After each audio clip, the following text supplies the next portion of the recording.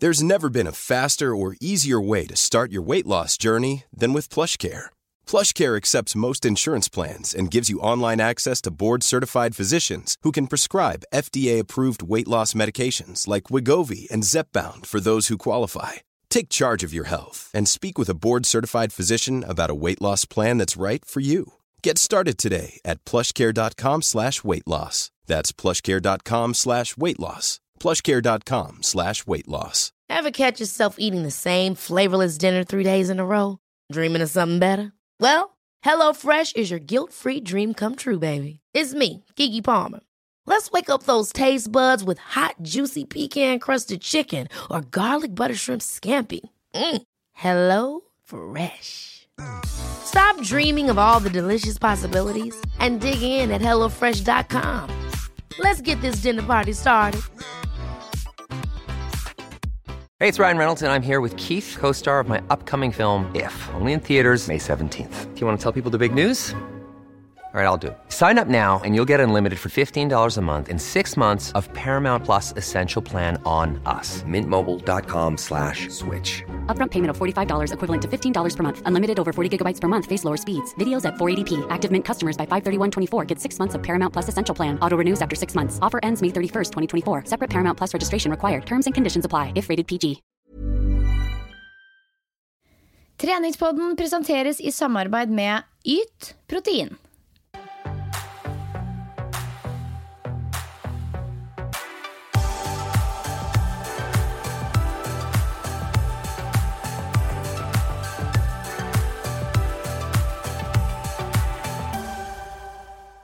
Hallo og velkommen til en ny episode av Treningspodden. Og jeg tror kanskje noen litt spent på om det Pia og meg, eller bare meg, eventuelt en gjest i denne episoden.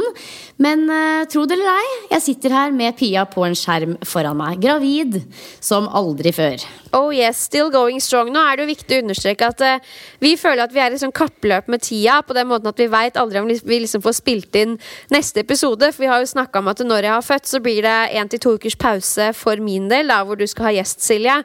Så det jo viktig å nevne at nå det mandag, og episoden skal jo ikke ut før om 1 uke, og det mye som kan ha skjedd på den ene uka. Så for alt vi vet, når du som lytter hører på dette her, så kan det være at jeg har en kid, men enn så lenge, når vi spiller inn denne episoden her, så har jeg ikke det. Den fortsatt i magen min, og det merkes 3 dager på overtid. Ja, for det vi pleier jo vanligvis å spille inn på onsdager, eller i hvert fall en god del senere inn i uka enn dette, blant annet fordi vi ønsker at det skal være så dagsaktuelt som mulig. Men denne uken så tenkte vi at nå må vi bare få lagt inn veldig, veldig tidlig, sånn at vi på en måte sikret i hvert fall 1 episode til med deg da, Pia. Så jeg synes jo i hvert fall det her veldig hyggelig. Ja, og det jo som du sier, det skal jo være dagsaktuelt, og derfor det kanskje litt feil av meg å ta opp dette her, men i mitt gravidliv så det ikke så alt for mye som skjer. Men det noe som har skjedd, så det finalen i Skal vi danse, og nå vi jo litt på etterskudd når vi snakker om dette her så sent, men altså, for en prestasjon av begge to, men jeg må jo si at jeg hyller Jørgis litt ekstra. Ja, det var rått å se. Det sånn gåsehud, altså. Det hele familien satt limt til skjermen her og følte med, og det var... Jeg var egentlig veldig overrasket over at ikke det var henne som vant, for det har jeg jo sagt helt fra dag 1 egentlig, at jeg ganske sikker på at hun kommer til å vinne, men de var jo veldig verdige finalister begge to da, det må jeg si. Altså jeg bare satt der og tok det nesten for gitt. Jeg synes nesten ikke det var noe spennende gang, for jeg var sånn, altså han har ikke sjans til å slå henne på en måte. Så jeg vet ikke helt hva som kan ha skjedd der, for jeg synes jo oppriktig at Jørgine gjorde en bedre jobb også, og det jeg synes var så sinnssykt kult. Jeg vet ikke om du tenkte på dette her, men spesielt den første dansen så spilte jo han godeste Alexander veldig på kropp i den der Baywatch-dansen sin, og det var liksom helt greit, og alle dommerne etterpå bare sånn, woho, du så deilig, Alexander. Så tenkte jeg sånn, altså hvis det der var en dame, nummer 1, som hadde gjort det, og altså dommerne hadde aldri snakket sånn om og kommentert kroppen til en kvinnelig danser på den måten der da. Og altså om det var et litt sånn sleazy triks fra hans side eller ikke, jeg tror vel egentlig ikke det, men jeg synes det var fett at Jørgine spilte ikke på kropp sånn typ i det hele tatt. Og på den siste dansen hennes så hadde hun og dansepartneren på en måte på sånn litt matchende maskulint dress-outfit, og liksom hadde en sånn kul entertainer-dans da. De hadde ikke på noe tidspunkt liksom fokus på kropp eller noe seksualitet eller noe som helst, og det synes jeg var skikkelig kult. Det kan hende jeg litt spesiell som tenkte over det, men jeg bare synes at Jørgine har fremstått så kult hele veien da. Ja, jeg enig. Vi satt faktisk og snakket om det med kropp vi her også, spesielt i den Baywatch-utgaven. Så jeg tror ikke du var alene om å tenke over det. Men jeg tror kanskje den siste dansen som de valgte, som du sier sånn veldig sånn entertainment. Jeg synes jo den dansen var dødskul, og den jo teknisk og rask og veldig sånn showete, men den skaper ikke like mange følelser da, som den dansen som Alexander valgte, for det var jo virkelig sånn, altså jeg var veldig sånn rørt etter at jeg hadde sett den dansen, både på grunn av liksom bevegelsene og låta og alt, så det kan jo være at det var flere på en måte som fikk den der gåsehudopplevelsen av dansen til Alexander, og jeg vet ikke, men jeg var uansett veldig overrasket over hvem som vant av dem, det var jeg. Ja, nei, det rart, og det så mange ting som spiller inn, men vi må jo i hvert fall hylle Jørgine for den jobben hun har gjort da, og det sånn, jeg tenkte på det, jeg la ut en sånn story på Instagram, sånn, hei, jeg Jørgine, som jeg nesten føler at var litt unødvendig, fordi jeg føler sånn at alle gjør det, hun ser det ikke uansett, det ikke noe vits i, men ja, vi kan få si det her i podden, at Jørgine, vi digger deg og heier på deg, og 2019 har jo vært hennes år, for å si det sånn. Ja, det kan du si, det var veldig morsomt, sånn, det kommer du også til å oppleve etter hvert, at det kommer mye sånne gullkorn fra barnemunn. Og når vi satt og så på Skal vi danse her, da så jeg på det samme med barna, og da sa dommerne, jeg tar av meg hatten for deg. Og så sier sønnen min, mamma, hvilken hatt? For den dommeren som sa det var en dame uten hatt. Så det sånne ting som det som bare gjør underholdnings-TV enda mer underholdende etter hvert. Det det bare å glede seg til. Meget godt poeng. Ja, meget godt poeng. Neida, men vet du hva, det var gøy. Det var veldig gøy. Det har vært en morsom sesong med Skal vi danse. Det har det vært. Absolutt. Hadde du sagt ja hvis du ble spurt? Altså jeg hadde jo aldri blitt spurt, men selvfølgelig hadde jeg det. Det må jo være noe av det morsomste ever å være med på. Det opplegget der, bare få lov å danse hver dag i 3 måneder, hvis man så heldig å være med hele veien da. Ja, så du hadde, ja, det må jo være veldig gøy, men det må være dritskummelt da. Ja, men tenk så gøy da. Ja. Hadde ikke du sagt ja? Nei, altså det vet jeg ikke jeg synes det virker veldig skummelt og veldig krevende på mange måter, men ja, jeg tror ikke det en sånn problemstilling vi to må ta stilling til med det første. Absolutt ikke. Nei, absolutt ikke. Nei, men vet du hva, det var gøy. Det var virkelig helgas underholdningshøydepunkt. Absolutt, og utover det så går det rykter om at Instagram skal fjerne likes. Jeg har ikke merket det på min egen konto, men Stine Hartmann la ut en sånn liten rant om at man ikke så likesa lenger på posten hennes. Du har fortsatt likes, har du ikke det? Jeg aner ikke, jeg har ikke lagt merke til at jeg ikke har det. Men nå har jeg ikke lagt ut noe på, hvis det sånn veldig, veldig nylig, så har jeg ikke lagt ut noe siden i hvert fall forrige uke. Så mulig det har skjedd noe siden sist. Jeg ser i hvert fall hva folk ser på Instastory, men jeg usikker på om jeg kan se likes fortsatt. Ja, men hva tenker vi om det? Det en bra greie fra Instagram sin side at det ikke likes lenger? Altså, jeg må egentlig sette meg litt inn i det. Hvorfor fjerner de likes sånn? Du vet jo sikkert det. Fortell, hvorfor fjerner de likes? Ja, det burde jeg jo vite. Nei, jeg tror det bare fordi ok, det her bare det jeg tror, og sånn som jeg har forstått det, men at Instagram har blitt veldig preget av at man legger ut det man føler at folk vil ha, og ikke nødvendigvis så mye ekte innhold lenger, og at man ønsker at folk kanskje mindre opptatt av det alle andre ønsker seg, at det heller blir mer sånn ektefølt godt innhold da. Jeg tror det deler av greia til at de velger å gjøre det i hvert fall, og da det jo ganske logisk, og da virker det som en bra greie å gjøre det. Ja, det tenker jeg også. Så tenker jeg jo, for det jo litt kjipt at man på en måte dropper å legge ut fine naturbilder og heller bare fokuserer på selfies og hud fordi de gir deg flere likes. Og så det også veldig trist hvis folk henger seg veldig opp i antall likes, og at det på en måte kan være en sånn overskyggende greie for humør og glede i livet. Det jo veldig trist hvis det sånn, men hvis det sånn, så tenker jeg jo at ja, kanskje det like greit at vi ikke kan se de likesa. Ja, absolutt. Men så vil det jo være andre måleparametere for de som liksom jobber med sosiale medier, som gjør at man kan se hva som slår an og ikke. Så jeg tror ingen kommer til å lide noen nød, egentlig. Jeg for min del driver og tenker på Jeg føler at kanalene mine har vært litt sånn på speed de siste ukene, fordi jeg har jo ikke hatt PT-kunder, ikke foredrag, ikke gruppetrening. Så det jeg har brukt jobbkruttet mitt på, er jo sosiale medier. Og jeg tenker vel at når jeg har født, så skal jeg ta meg 1 til 2 uker hvor jeg liksom bare ikke er på telefonen i det hele tatt. Jeg føler at det er en sånn smart greie. Jeg tar ikke noe avgjørelse nå, men jeg føler og tror at det kommer til å kjennes riktig ut. Tror du ikke det? Ja, det tror jeg absolutt. Jeg husker i hvert fall veldig godt for min del at fra vi på en måte var på sykehuset, så var det egentlig Gart som tok seg av telefonen min og svarte på sms'er og det som var på den i hele perioden på sykehuset og når vi kom hjem egentlig. Så det var egentlig, det føltes veldig riktig ut, og det tror jeg det er ganske mange som gjør egentlig, at de lar mannen få lov å deale med kontakten med de der ute da, i den perioden.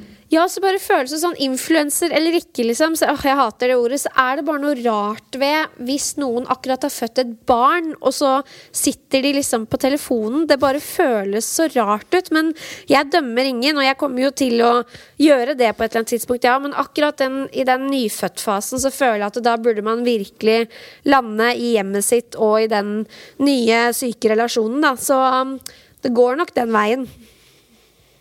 Det gjør det sikkert. Jeg tror det kommer til å føles veldig naturlig for deg når du står oppe i det uansett. Ja, time will show. Men du har hatt årets siste convention du nå i helgen. Ja, nå i helgen så var det årets siste convention, og det er jo på en måte den der årlige Norges idrettshøyskole-convention som jeg på en måte alltid er på. Og vanligvis så pleier jeg egentlig å være der fra åpningsshow til siste time begge dagene og løpe rundt på timer og prøve å få med meg så mye som mulig. Men i år så kjente jeg at nå var jeg var rett og slett litt sånn metta på hele convention og prioriterte å være der 1 dag og holde 1 time selv og delta på litt timer som det passet seg at jeg deltok på. Og så på søndag så tok jeg convention fri og hang med familien i stedet for. Og det føltes ut som 110% riktig prioritering der og da.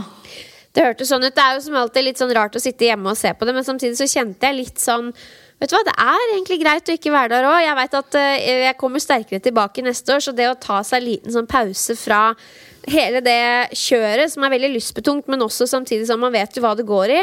Og noen ganger er det litt digg å bare step aside.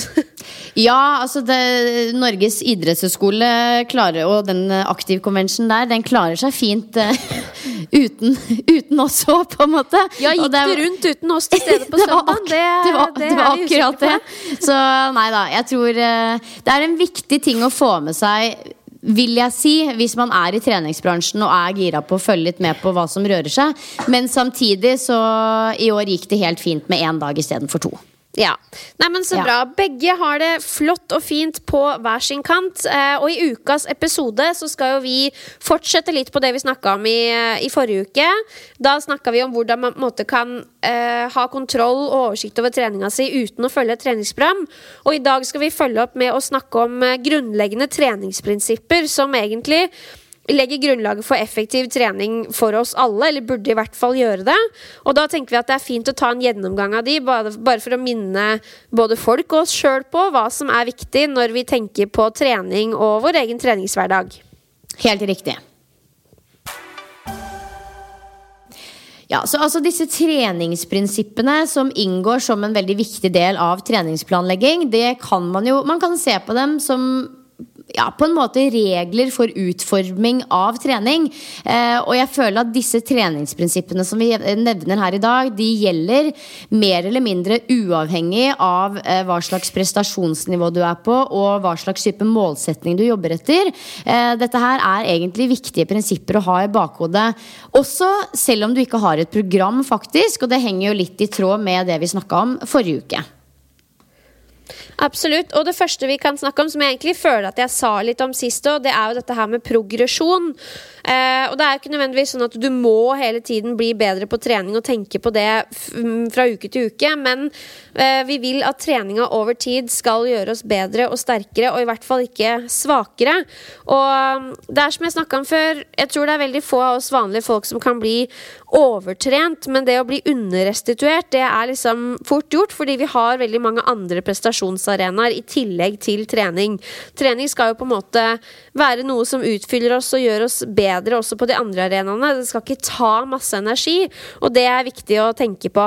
Så når det kommer til progresjon i din egen treningshverdag, tenk at du skal bli litt bedre, du skal klare å løpe litt fortere, løfte litt mer, eller ta litt flere repetisjoner med en bestemt vekt over tid. Ja, det handler jo egentlig rett og slett om gradvis økning av treningen, slik at kroppen tilpasser seg belastningen. Og derfor så må vi altså igjen da øke litt og litt for å få fremgang. Så hvis man ønsker å sette opp en slags rekkefølge på progresjonen, så kan man jo da 1 tenke varighet, og så 2 hyppighet, og så intensitet. Ja, og det her med en gradvis økning i liksom total treningsbelastning jo noe man også burde tenke spesielt mye på hvis man nybegynner for eksempel. Nå det kanskje ikke så mange av de som hører på treningspodden som nybegynnere når det kommer til trening, men det nok fort gjort å overvurdere sitt eget nivå når man tenker over at ok, si at jeg kanskje trener et par ganger i uka, fornøyd med det og ganske sporty, jeg synes det knallbra jobba, men så går man på Instagram og ser folk, sånn som for eksempel meg selv, som kanskje til tider trener 67 ganger i uka, og så tenker man at det må jeg gjøre også. Det må du absolutt ikke, for grunnen til at man etter hvert kommer til et punkt hvor man kan trene så mye, jo fordi man har begynt på 2 ganger i uka, og så økt til 3, og så økt til 4. Og det jo også en del av progresjonsprinsippet, at man stadig venner seg til trening, og dermed kan og burde legge til mer. Men hvis man da som en person som trener 2 ganger i uka øker rett opp til 6 ganger i uka, så kan det veldig fort bli for mye, og man mer utsatt for eksempel skader og sykdom. Ja, og da kan vi jo egentlig bare gå direkte over på restitusjon, der hvor vi kan dele opp punkter restitusjon i belastning, tilpassning og restitusjon. Så hvis vi snakker om belastning, så kan vi jo også kalle det for type treningsmengde. Og igjen så avhenger jo det av da varighet, altså tiden på økta, hyppighet, hvor ofte, og intensitet, altså hvor hardt. Og tilpassning, det jo da hvordan kroppen tilpasser seg belastningen den blir utsatt for, både under og etter aktiviteten. Så treningstilstanden din avgjør hvor raskt du tilpasser deg. Og helt til slutt, restitusjon, det jo det vi kaller også for hvilefasen, men det mer enn bare hvile. Det kan jo også være at man roer litt, at man gjør en annen form for aktivitet i et roligere tempo, for eksempel jogger eller trener med lettere vekter, eller ja, altså størrelsen på belastningen avgjør egentlig kravet til restitusjonen, men det sjelden man må ligge pal flat under dyna, for å si det sånn. Ja, og det der kunne jeg ønske vi hadde, eller jeg hadde et litt bedre språk for, fordi ja, jeg deler jo mye av min egen trening, og selv om jeg sier en dag at nå har jeg trent, så kan det variere så sinnssykt hva den treningsøkta Det kan for eksempel være å ro rolig i zone 2 på en måte, som da kan være en restitusjonsøkt, eller det kan være beinhard intervalløkt, hvor det liksom ukas harde økt da. Men begge to betegnes jo som trening på en måte i språket mitt, og det tror jeg eller det skildrer ikke det bildet der da, man har forskjellige økter med ulik intensitet. Jeg har ikke noen løsning på akkurat det, men det i hvert fall viktig å huske på når både jeg og diverse profiler deler øktene sine, at noen lettere og andre økter mye, mye tyngre, og det som kanskje ser tungt ut for deg som leser blogginnlegget eller ser på Instagram, kanskje ikke det for den personen, fordi de trener sånn og sånn, eller løfter så mye. Altså det så mange faktorer som spiller inn, så det bare så viktig å ikke sammenligne seg da. Ja, det superviktig, og det har vi jo en tendens til å gjøre da, det vet vi jo. Det man må egentlig bare sammenligne seg med en person, og det seg selv. Absolutt, og man merker jo fort hvis man ikke får restituert godt nok, så vil man ikke ha progresjon i treninga si. Så sånn sett kan man jo si at de to prinsippene henger sammen. Alle prinsippene henger sammen. Og hvis du ikke klarer å bli sterkere over tid, så er det en indikasjon på at ok, kanskje det er litt for meget for akkurat deg, akkurat nå. Tenke litt igjennom disse tingene her da. Og da kan vi gå rett over på neste prinsipp, som er variasjon. Og variasjon i treninga er jo viktig både for treningseffekt, motivasjon og velvære. Du kan fort bli ganske lei dersom du gjør det samme om og om igjen. Variert trening det er utfordrende og motvirker ensidig belastning og er derfor også skadeforebyggende.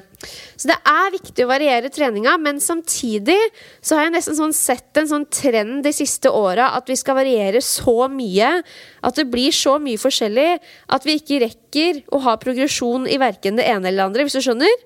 Litt sånn crossfit er egentlig, det er jo bare, kan jo se ut som bare sånn sammensurium av masse greier som gjør at man bare for evig føler seg ræva i alt, hvis du skjønner? Ja, det er jo en sånn der kode å knekke det der. Det skal være variert, men allikevel, hvis man skal på en måte bli ekstra god i noe, så må man jo legge trykket på det.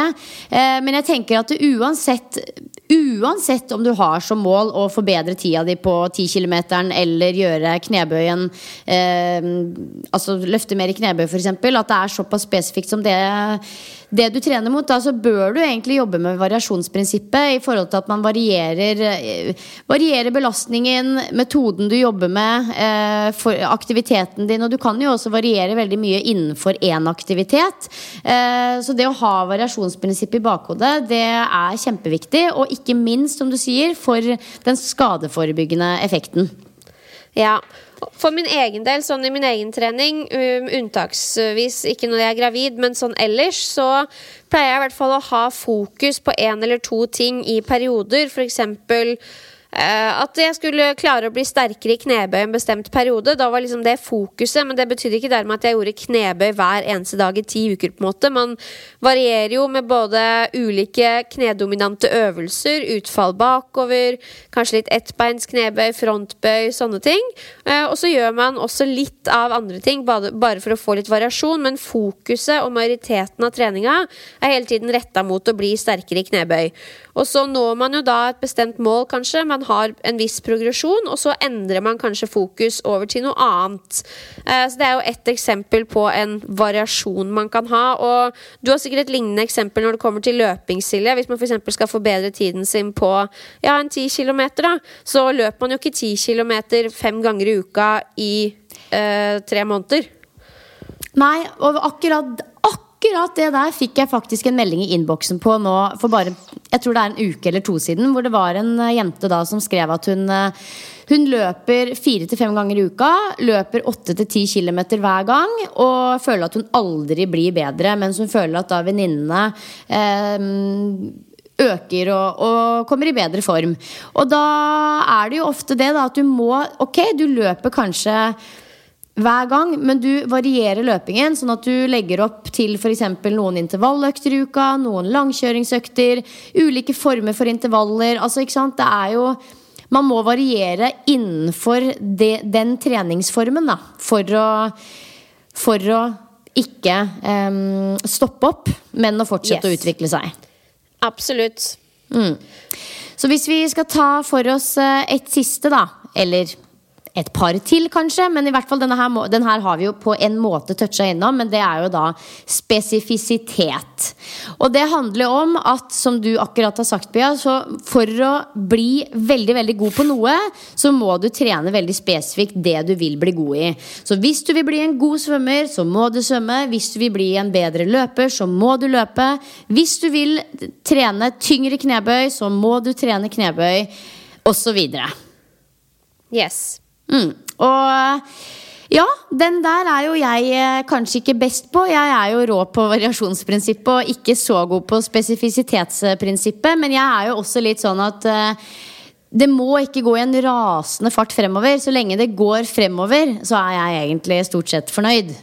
Ja, og jeg tenker at for oss vanlige folk igjen, så det ikke sånn at vi må dyrke hver og ett av disse treningsprinsippene, men det fint å ha de i bakhodet.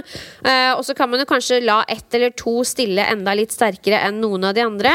Men nå har vi altså i hvert fall gått gjennom progresjon, restitusjon, variasjon og spesifisitet. Sjekk med deg selv om du har en viss progresjon i treninga di. Du skal i hvert fall ikke bli dårligere eller miste krefter og energi over tid. Da det et eller annet som litt gærent. Og da kan det jo for eksempel være prinsipp nummer 2, dette her med restitusjon, evnen til å hente deg inn igjen mellom øktene som kanskje spiller inn. Kanskje trener du for mye på ditt nivå. Husk at målet alltid at du skal bli sterkere og bedre og få mer energi og bli mer og mer maskin for hver økt. Ja, og for å sjekke det, så kan man jo også da bruke prinsippet om styring og kontroll, der hvor man legger vekt på nettopp dette med å kontrollere både før, under og etter trening, og rett og slett jobbe med testing, kontrollere treningsinnholdet, og for eksempel jobbe med intensitetsstyring med for eksempel pulsklokke. Så det også jo et viktig prinsipp hvis man ønsker å sjekke av at man faktisk får fremgang.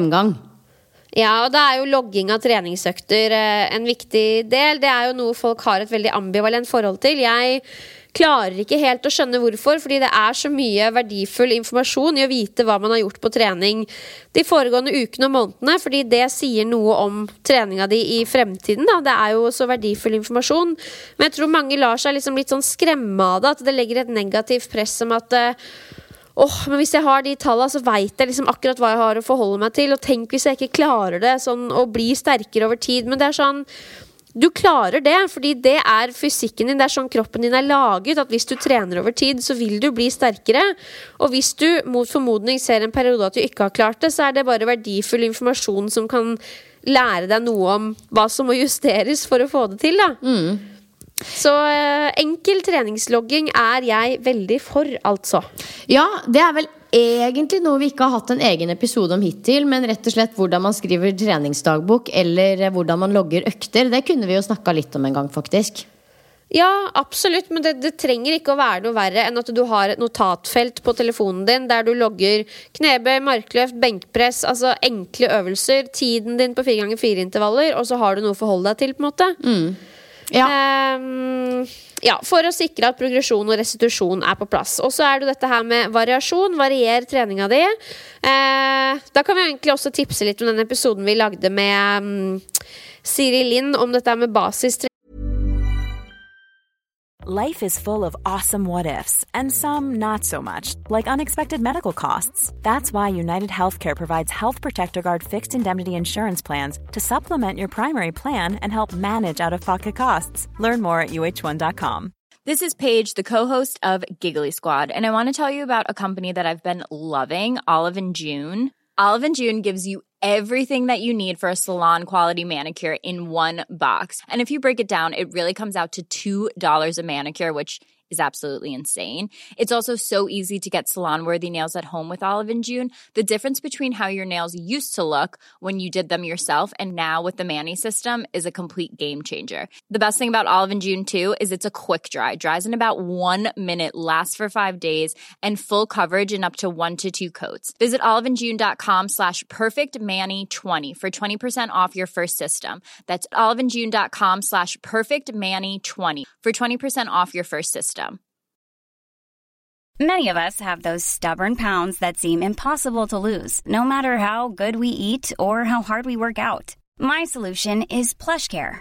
PlushCare is a leading telehealth provider with doctors who are there for you day and night to partner with you in your weight loss journey. They can prescribe FDA-approved weight loss medications like Wegovy and Zepbound for those who qualify. Plus, they accept most insurance plans. To get started, visit plushcare.com/weightloss. That's plushcare.com/weightloss. Hvor viktig det å være en liten sånn allrounder for å kunne være i stand til å trene. Altså være trent for å trene, var det ikke det vi snakket om der? Da? Jo, være trent for å trene og tenke at man hele tiden strekker seg mot å være så allsidig som mulig. Det jo grunnen til at jeg ble så glad i Zuma Move for eksempel, fordi jeg følte at det var en treningsform som endelig dekket det behovet jeg hadde for smidighet, bevegelighet og styrke med egenvekt, som da supplerer crossfit-treninga mi og styrketreninga mi på en fantastisk god måte da. Så Zuma Move og dette her med å bli gummidame jo på ingen måte mitt mål, men jeg ønsker å være akkurat bevegelig nok til å være sterk i liksom annen type trening da. Og ikke minst også utfordre litt sånn kroppskontroll og de koordinative evnene og rett og slett tenke litt annerledes på bevegelse enn det man kanskje ellers gjør i mer sånn tradisjonell styrketrening og løpetrening da, for eksempel. Ja, fordi det for min del overførbart til den treninga som viktigst for meg, nemlig styrke og crossfit. Og da vi inne på det med spesifisitet, at hvis det viktigste for meg var å nettopp bli en råtass innen Zuma Move eller yoga, så hadde jeg jo fokusert på det, men det det ikke. Det viktigste for meg crossfit og styrke, og dermed hovedtreninga mi det har fokus på det. Mens for din del, som yogadamen nå, spesielt disse månedene her, så det jo ganske mye yoga og terping på det som hovedfokus, men du gjør jo alt mulig annet også for å være en variert treningsdame. Ikke sant? Ja, så jeg tenker at det bare sånn helt til slutt så det bare viktig å igjen minne om at uansett hvor man i på en måte treningslivet sitt, og uansett hvor innmari beinhardt du jobber mot et mål eller hvordan du legger opp treningsplanlegging, så ha allikevel disse prinsippene i bakhodet, fordi det kommer til å hjelpe deg både å holde deg skadefri og sørge for at du får fremgang underveis. Så prøv å ha disse treningsprinsippene litt sånn marinerende bak i hodet egentlig alltid når du holder på med trening. Og de her gjør det mye morsommere å trene også. Jeg tror det veldig mange som har som mål bare i løpet av en treningsuke å liksom mose seg selv på trening. Og det tror jeg vi veldig, veldig flinke til. Men det på en måte det burde ikke være noe mål i seg selv i det hele tatt. Og de beintøffe øktene som folk utsetter seg for, for eksempel når jeg hører om folk som drar på Barry's Bootcamp 5-6 ganger i uka. Det kommer jo veldig an på hvordan man utfører øktene, selvfølgelig, men jeg har prøvd meg på det. Jeg har et par venninner som har prøvd seg på det, og det blir fort litt for mye av det gode, altså, for det ingen form for måling av hvor mye du løfter. Det vanskelig å sammenligne seg, for det så mye som kastet sammen. Så det blir på en måte bare å gå i kjelleren da 5-6 ganger i uka, og det ikke så veldig bærekraftig over tid da. Nei, jeg helt enig med deg. Så ha disse treningsprinsippene planta bak i hjernebarken fra nå og videre ut for alltid. Fordi det gjør det morsommere å trene, og du får bedre resultater. Helt riktig. Du, jeg må bare nevne noe her, fordi nå på fredag, altså for 3-4 dager siden, så publiserte Virke organisasjon en ganske lang og omfattende artikkel i Dagbladet som heter «Kroppspress ødelegger folkehelsa». Og jeg har også noen kollegaer som var på et dagsseminar hos Virke Trening nå på fredag, og der hvor dette blant annet var det største temaet de snakket om. Og jeg tror ikke vi trenger å gå helt i detalj på denne artikkelen, fordi den på så mange måter egentlig tar litt for seg. Det jo en litt sånn etterdønning av den kleskoden til Sats Alexia som vi egentlig snakket helt sykt mye om bare for noen uker siden her i Treningspodden. Og i etterkant av at den episoden ble publisert og så videre, så har det jo også endret litt på denne kleskoden. Så jeg føler ikke at vi må ikke snakke så veldig mye om akkurat det, men det var et par ting jeg hang meg litt opp i den artikkelen som jeg tenkte å dele, og det var blant annet det at, og dette her var ikke jeg klar over, men at så mange som hele 44% sier de ikke føler seg vel på treningssenter. Oi. Og det synes jeg ganske overraskende høye tall. Jeg holdt på å si, det vel ikke fordi de ikke får lov til å gå i magetopp. Altså det vel egentlig ikke der skoen trykker. Nei, for det jo det. Altså hun som har skrevet den artikkelen, hun heter Kjersti Oppen. Hun bransjedirektør i Virke Trening.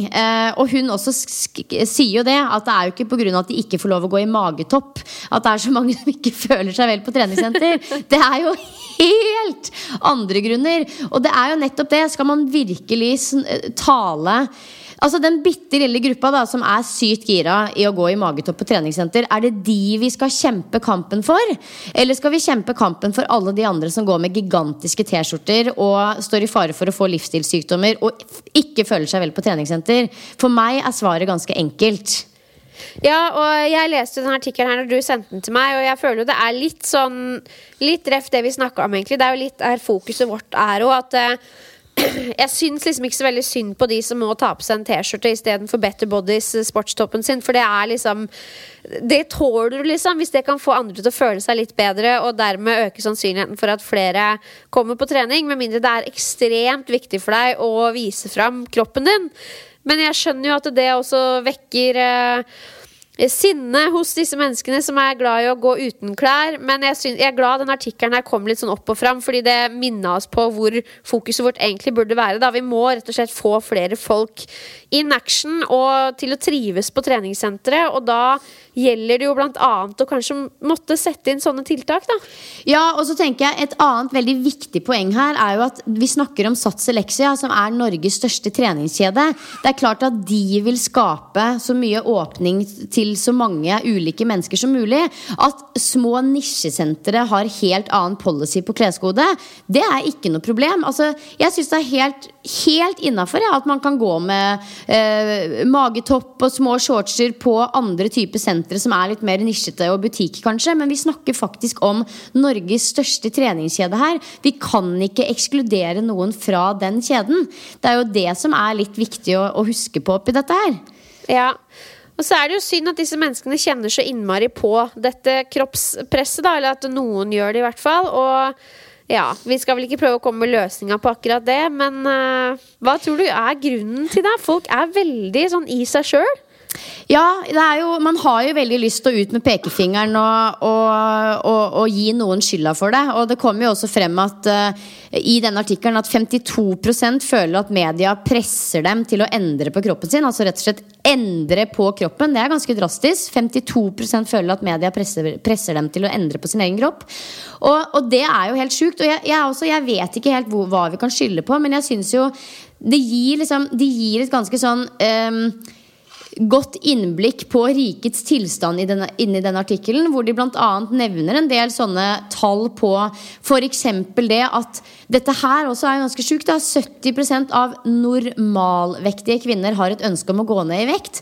Hvorfor det sånn? Altså, hvem det som glorifiserer eller skaper et bilde av at det å være tynn så fantastisk at selv de som har en normal, sunn BMI ønsker å gå ned I vekt, og ikke bare noen, men hele 70%. Det så sykt, det. Det jo fordi at den virkeligheten vår blitt så innsnevret av blant annet for eksempel Instagram da, der altså de som vinner fram på Instagram og som de største, det jo de som tynne eller atletiske, hvis vi skal snakke innen trening, og som på en måte noe man ser litt opp til på den ene eller den andre måten. Altså man blir I hvert fall fascinert. Man både hater det og elsker det, og det mange som kan si at hun der for tynn, og hun får meg til å føle meg dårlig, men man følger og liker for det om. Og så har vi noen profiler som på en måte gjør litt opprør, som veldig sunne motvekter til dette her, men jeg vet ikke, vi jo litt hyklerske da, I og med at vi sier at det påvirker oss negativt, men allikevel så vil massene ha det som litt uoppnåelig, og som ja, ikke nødvendigvis noe vi kan kjenne oss igjen I. Og da blir jo virkeligheten vår litt deretter da, at vi går hele tiden og måler oss opp mot og sammenligner oss mot det som egentlig ikke helt realistisk. Veldig få av oss, enten vi trener eller ikke, det har vi snakket om før, Silje, går rundt og ser ut som sånne fitnessmodeller. Altså, gudene vet hvor harde dietter og treningsprogrammer jeg skulle gått på for å på en måte ha et sixpack og sette ut som en idrettsutøver da. Men så det sikkert mange som tenker at fy søren, hun der som trener så mye, hun burde jo egentlig vært mye fittere, men nei, fordi det ikke sånn menneskekroppen fungerer, at du ser ut som en atlet bare fordi du trener mye og spiser sunt. Det så utrolig mange andre faktorer som spiller inn da, blant annet gener.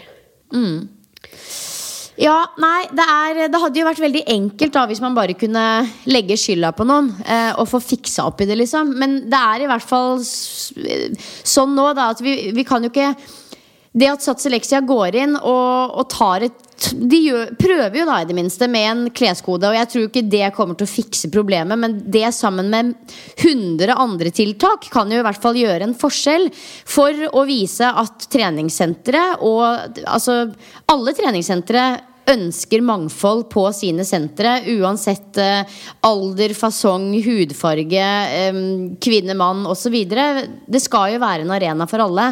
Så jeg tror på ingen måte at kleskoder det ene som fikser utfordringen, men det kan kanskje være et av mange tiltak. Ja. Jeg vet ikke om det en liten digresjon da, men det har I hvert fall med kropp å gjøre. Jeg fikk en kommentar på bloggen her om dagen hvor det var en som kommenterte det at altså en greie for meg tidligere har jo vært, og jeg har liksom ikke tatt så mye bilder I sports-B og sånne ting, fordi det har ikke vært noe naturlig for meg, men det har jo endret seg nå I graviditeten, fordi da det plutselig mye mer interessant å følge med på hvordan kroppen endrer seg. Og så, uten å egentlig tenke så mye over det, så har jeg da automatisk delt mer bilder I sports-B og sånn. Bare som et resultat av enten gravid-updates eller når jeg har trent I kjelleren da.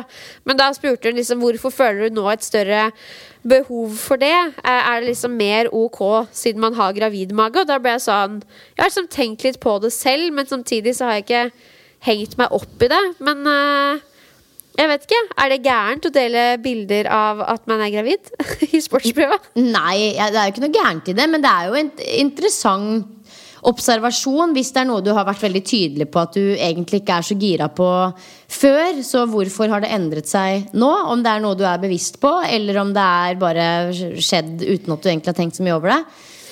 Ja, for jeg har jo egentlig tenkt litt over det, og det liksom sånn som jeg vurderte det, var at når man gravid, så går kroppen inn I en unntakstilstand, der hvor man vet at nå kommer det til å skje en fysisk endring som spennende, og den ønsker jeg på en måte å dele, fordi jeg var så nysgjerrig på det selv, og jeg har liksom sett på andre profiler som har vært gravid, og det gøy å se hvordan en kropp og en treningskropp på en måte utvikler seg I takt med at man gravid, og da var det også mer naturlig for meg å vise litt mer av det egentlig, og jeg føler ikke at det noe vanlige jenter kan sammenligne seg med, fordi når man gravid så går man gjennom en prosess, og så det over på en måte.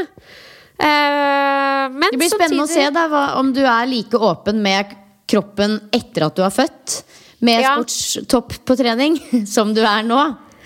Det jo tanken da, det må jeg jo nesten I og med at jeg skal skrive en bok om veien tilbake, holdt jeg på å si. Men det var bare sånn interessant kommentar å få egentlig, men jeg føler jo selv at jeg står ganske godt I det, spesielt også I og med at mye av grunnen til det jo at det har vært mye diggere å trene I sports-B og I treningsrommet I kjelleren enn å måtte ha på seg en topp. Ja, og det kan man jo altså det tenker jeg jo uansett om du på Sats Alexia eller hjemme I kjelleren, så det jo diggere å trene med mindre klær. Det kommer vi jo ikke utenom. Men det ganske, jeg hadde ikke syntes det vært noe digg å trene I sports-B og på Sats Alexia. Nei, altså vi hadde jo aldri gjort det, men hvis man synes det diggere å gjøre det I kjellerstua, så det jo ikke noe mindre digg på et annet treningsstudio, skjønner du? Det jo den samme lufta, og den samme svetten, og den samme feelingen å ha på klær. Det bare at du mer til du viser deg fram via kamera, og de på Sats Alexia viser seg fram til de andre på Sats Alexia. Det forskjellen. Ja, det kanskje men jeg tror jeg synes det har vært så ubehagelig på Sats Alexia, fordi da hadde jeg liksom da var det masse folk der, pluss at da hadde liksom svetten min lagt seg på offentlige apparater. Her hjemme det liksom bare meg. Ja. Nei, jeg skjønner hva du mener. Ja, nei, det jo ikke noe naturlig for meg heller å trene I sports-BH på treningssenter. Men jeg tenker det jo litt interessant å sette seg inn I situasjonen til de som har et sterkt ønske om å gjøre det da. Ja.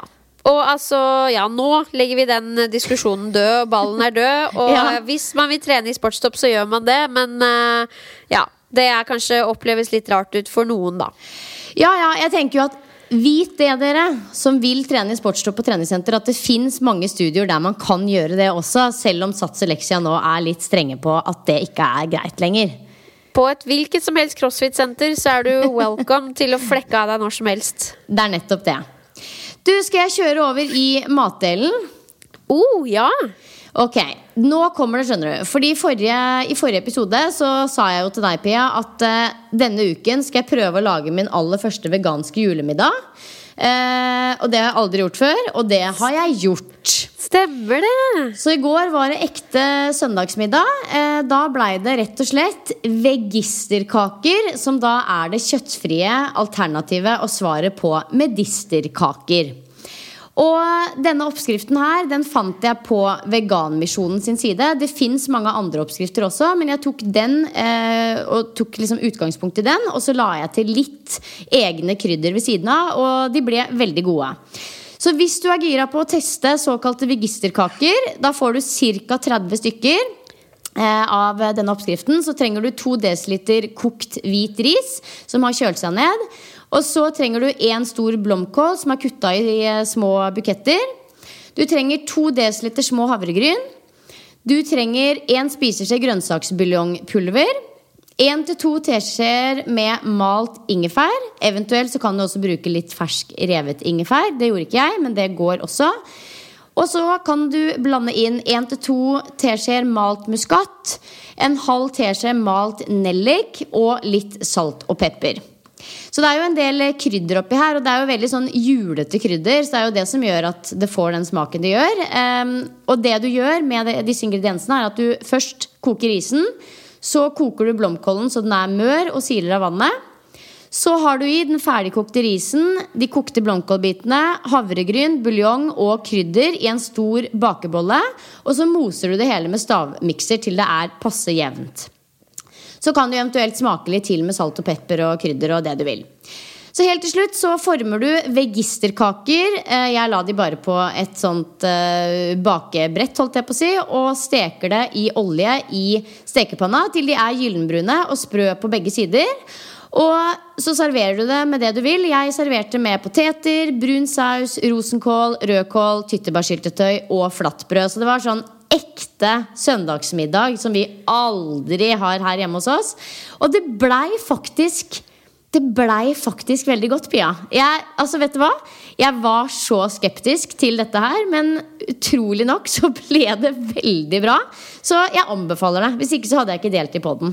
Jeg tenker jo at det er en veldig spennende ting å ha med hvis man skal bort i julemiddag eller på tapasmiddag med jentene på julebord, at det er superkult å komme bare sånn med vegisterkaker, er det du kalte det? Ja, vegisterkaker, ja. Men smakte det, altså kan det sammenlignes på noe som helst måte med en god gammeldags medister? Altså det er jo den samme smaken, fordi medisterkaker er jo egentlig bare fett. Det er jo på en måte bare medister. Det er jo spekk med krydder. Så det er jo den samme smaken, bare at det ikke er så feit. Hvis du skjønner, det er ikke så fettete som det medisterkaker er da. Men det kan det jo bli hvis du steker det godt i masse olje. Yes. Så ja, jeg hadde ikke trua, men at det smaker medisterkaker, det er helt sikkert. Og hvis man har lyst til å lage et sunnere alternativ, så kan man jo bytte ut quinoa med ris. Det gjorde ikke jeg, for nå tenkte jeg at nå skal vi gjøre det på gamlemåten. Den originale. Ja, at man i stedet for å bruke ris bruker quinoa, så får du opp proteininnholdet litt. Men det har jeg ikke prøvd ennå, så jeg vet ikke hvordan det blir. Men jeg har sett noen oppskrifter på det også. Så ja da, vegisterkaker, altså jeg tenker bare, why not? Det er bare å prøve. Det var litt prosjekt, men ikke så prosjekt at det er for omfattende. Og du legger ut oppskriften på treningsbånden sin Instagram, så da kan man sjekke den ut der. Er det sånn at du skal ha en vegetariansk-vegansk jul i år, 100%? Ja, jeg tror det blir det. Altså, vi er jo sånn ribbefamilie. Og jeg ga egentlig beskjed til familien min nå i sommer faktisk, så sa jeg det at jeg kan gå med på å spise kjøtt den ene kvelden i året hvis vi kjøper en frittgående gris som har gått ute, som har hatt det bra, som vi vet hvor kommer fra, omtrent vet navnet på. Da kan jeg kanskje gå med på å spise den. Jeg har ikke helt bestemt meg for om jeg kunne gjort det faktisk, men det tror jeg kunne latt meg overtale det til, men så har jeg ikke hørt noe mer. Så derfor så tror jeg heller jeg sikrer meg med å lage min egne, for eksempel lage en nøttestek, vegisterkaker og spise selvfølgelig alt det andre tilbehøret som resten av familien da. Ja, det skal være rom for alle og enhver, tenker jeg. Og hvis man kan ta med seg sånn, og så kan folk bare velge selv hva de ønsker å spise, så er jo det en fin greie.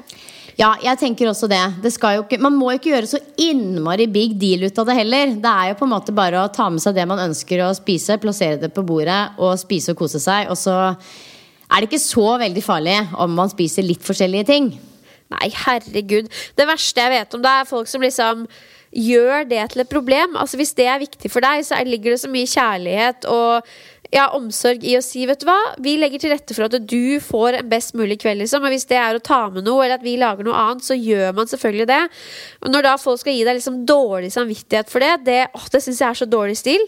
Ja, det jeg helt enig i. Og det jo mange utfordringer der ute med diverse matallergier og allergikere og veganere, vegetarianere. Altså det klart at jeg kan skjønne at det litt slitsomt kanskje hvis du har 10 personer som skal på julemiddag og 6 av de kommer med en allergi eller et eller annet. Men så ille det sjelden, folkens. Så ta det heller som en utfordring og se på det som at du får muligheten til å lage noe litt annerledes. Eller så tar disse folka med seg noe eget som de plasserer på bordet.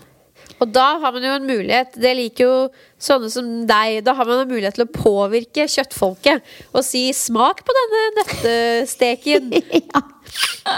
Ja, jeg vet, men det jo like ille med de som skal misjonere sitt budskap også da. Altså folk som vegetarianere, som skal sitte og få folk som spiser kjøtt og føler seg dårlig. Det også noe av det verste jeg vet. For det må gjøres på en litt, altså dette her må folk ville selv. Men det føler jeg veldig få gjør altså, eller det jo sikkert noen av de også for all del, og det vet vi jo at det men jeg føler jo, i hvert fall de jeg kjenner til jo veldig sånn som deg egentlig, at de veldig lugne på det og bare flinke til å forklare sine egne valg da, men jeg har aldri opplevd at noen har liksom prakka det på meg.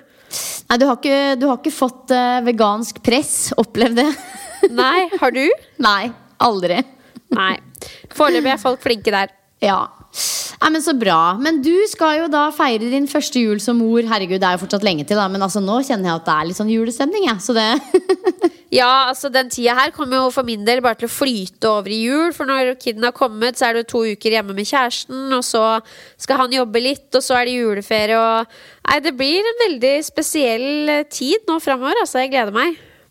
Ja, det blir en veldig spesiell tid. Og jeg gleder meg, jeg også. Jeg føler at jeg skal jo ikke bli småbarnsmor igjen, mest sannsynlig. Så for meg så det veldig hyggelig å bare kunne liksom bare embrace alle andres historier når de får barn. For det jo dritstort.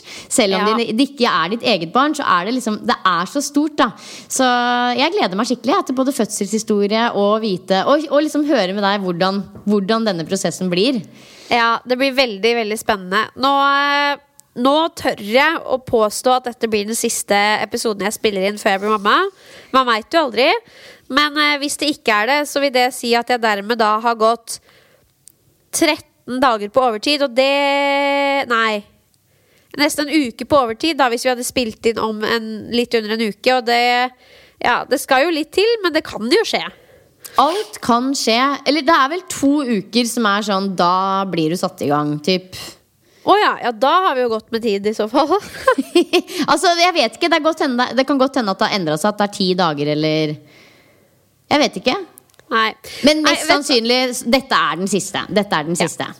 Det gjenstår å se. Og du jobber på og styrer som vanlig, regner jeg med. Ja da, det gjør jeg. Så jeg regner med at neste episoden sammen med deg, Pia, da sitter vi mest sannsynlig i Drammen, og så har jeg kjørt ut der med poddutstyret, og så prøver vi å skvise inn podcastinnspilling mellom amming og bleieskift og byssing og kos. Sjukt, og dere som lytter, jeg lover at dere skal få høre minst mulig til de tingene der, og mest fokus på trening. Det ingenting som skal forandre seg her i treningspodden. Neida. Nei, men så bra. Fy søren, dette her spennende, Pia. Jeg håper at dere som lytter har fått dere, om ikke noen nye tips, men i hvert fall noen påminnelser om hvorfor det viktig å ha disse treningsprinsippene i bakhodet når man planlegger og legger opp treningsøkter. Og kanskje dere også har reflektert litt over dette med denne debatten som virkelig aldri ser ut som skal ta noen ende om kroppspresset i treningsbransjen. Da det jo på en måte, det jo det som aktuelt nå, og det jo derfor det litt ekstra spennende for oss å snakke om. Og så håper jeg også at dere kanskje vil teste vegisterkaker hvis dere litt, hvis dere gira på å eksperimentere litt på kjøkkenet. Oh yes. Ha en fantastisk uke, og så poddes vi kanskje om en uke eller 2 eller 3. Ha en fin uke! Ha det. Ha det.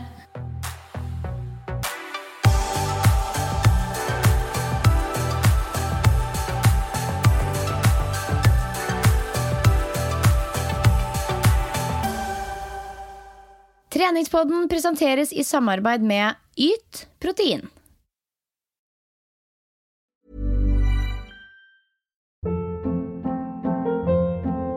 Hold up. What was that? Boring. No flavor. That was as bad as those leftovers you ate all week. Keke Palmer here, and it's time to say hello to something fresh and guilt-free. Hello Fresh. Jazz up dinner with pecan-crusted chicken or garlic butter shrimp scampi. Now that's music to my mouth. Hello Fresh. Let's get this dinner party started. Discover all the delicious possibilities at HelloFresh.com. Even when we're on a budget, we still deserve nice things. Quince is a place to scoop up stunning high-end goods for 50 to 80% less than similar brands. They have buttery soft cashmere sweaters starting at $50, luxurious Italian leather bags, and so much more. Plus, Quince only works with factories that use safe, ethical, and responsible manufacturing. Get the high-end goods you'll love without the high price tag with Quince.